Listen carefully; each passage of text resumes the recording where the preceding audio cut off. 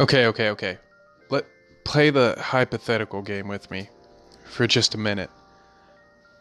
And let's say Rondo and the Lakers,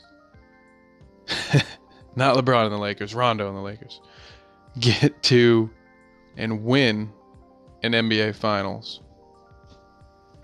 At least one. While Rondo is in LA.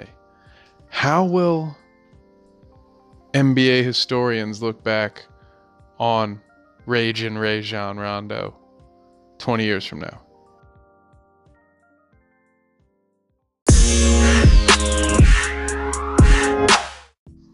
What up, guys? Welcome back to Smoke Break Sports. I am Kev, and we're talking make-believe here. Well, it's kind of a halvesy, a half and half. We're talking a little bit about real-life history, and then we're getting into the Philip K. Dick sci-fi, futuristic potential. You can't see my finger quotes, but I'm doing them.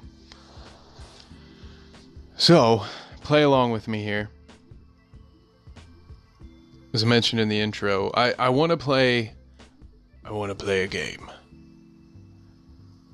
where let's all just first address that there are a lot of different options for what the Lakers could look like by the time the season starts, and especially by the trading deadline. It's been mentioned already, probably numerous times at this point, but one of the biggest factors to these off-season moves is that they're all one-year deals, and realistically, they're all guys that have shown mobility in the NBA. Even though all three, between McGee, Stevenson, and Rondo, throw those guys in there as well with this whole Lakers plan, all have their own quirks. But time and time again, yes, they've moved a lot, but there's always someone on the other end of that line ready to receive them. Phrasing boom. So there is all of that, but we're playing the hypothetical here where not only do the Lakers do well enough this season to build towards a championship for next season, let's say. We're speeding up what I think is a realistic timeline, but it's still within the realm of possibility with next year's free agency looming, because who knows what happens if who knows if Golden State will be able to keep everybody. Will everyone continue to take pay cuts? Or will Clay end up in LA? And to just go along with that one for a second, imagine Klay Thompson signs in the offseason with LA, or another big free agent, or Kawhi finally comes. You think Rondo won't potentially at least take a pay cut if he's seeing enough significant playing time in LA? You think he won't take a pay cut for that? And not to mention, we don't know what the future holds for Lonzo. At the very least, I mean, he missed, 35 games last year? Even if that repeats, if he has the same little nagging injuries here and there, Rondo's going to start half the season on principle. To quote the infamous Sean B. Shout out to Sean. But out of sheer necessity, he'll start half the season.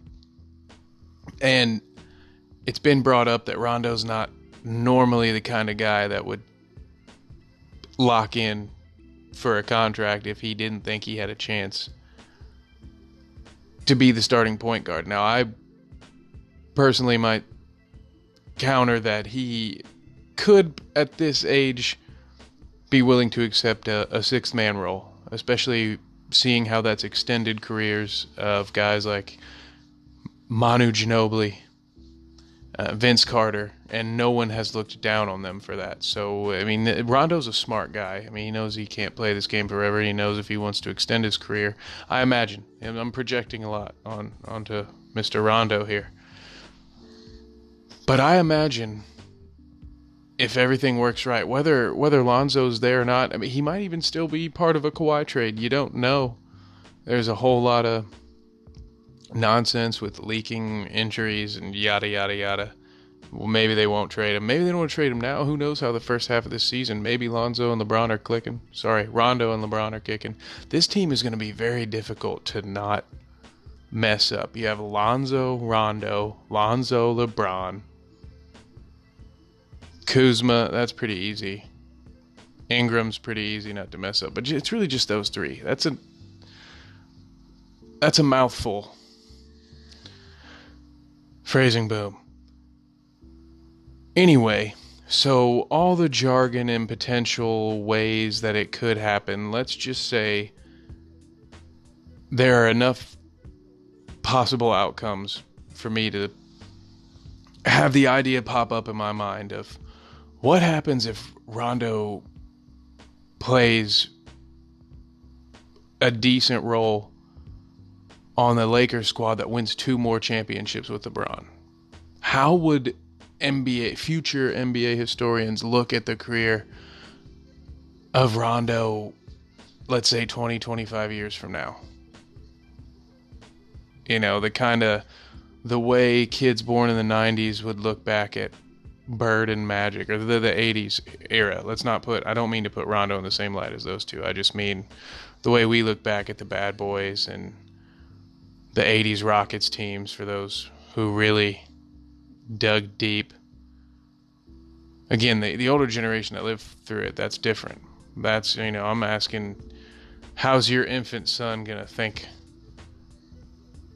of Rondo if he wins 2 more titles as a Laker? And he wouldn't even have to come close to being the Rondo he was for the Celtics title runs. He would just have to be, a serviceable backup. Let's not forget Iguodala's won a Finals MVP. Bench players, there are other examples out there. Bench players can have big effects, especially in the playoffs when the bench shortens and it's really only 7 to 8 guys that you trust out there. So Rondo could make some memories on some Laker playoff runs potentially. And what an if that would happen, he would have one of the most interesting stories to go on through the ages. Not many, plenty of players have left and moved to LA. Of course, we all know that with LA Bron and the LeBron watch and all. We've talked about that stuff enough, but I've been racking my brain to think of the examples of someone who went from Boston to LA. It's the NBA's oldest rivalry. Championship-wise, as far as the finals go, it's the strongest matchup, I think, for casual fans. It's got the nostalgia of it's just, there are certain rivalries we all, as the collective sports fan, can agree that just kind of trump other things. Ohio State, Michigan, Red Sox, Yankees. We can rattle off more. Cubs, Cardinals is a personal favorite of mine. That doesn't really count. I shouldn't say that. Duke, North Carolina. You get the picture. I'm not going to rattle off anymore.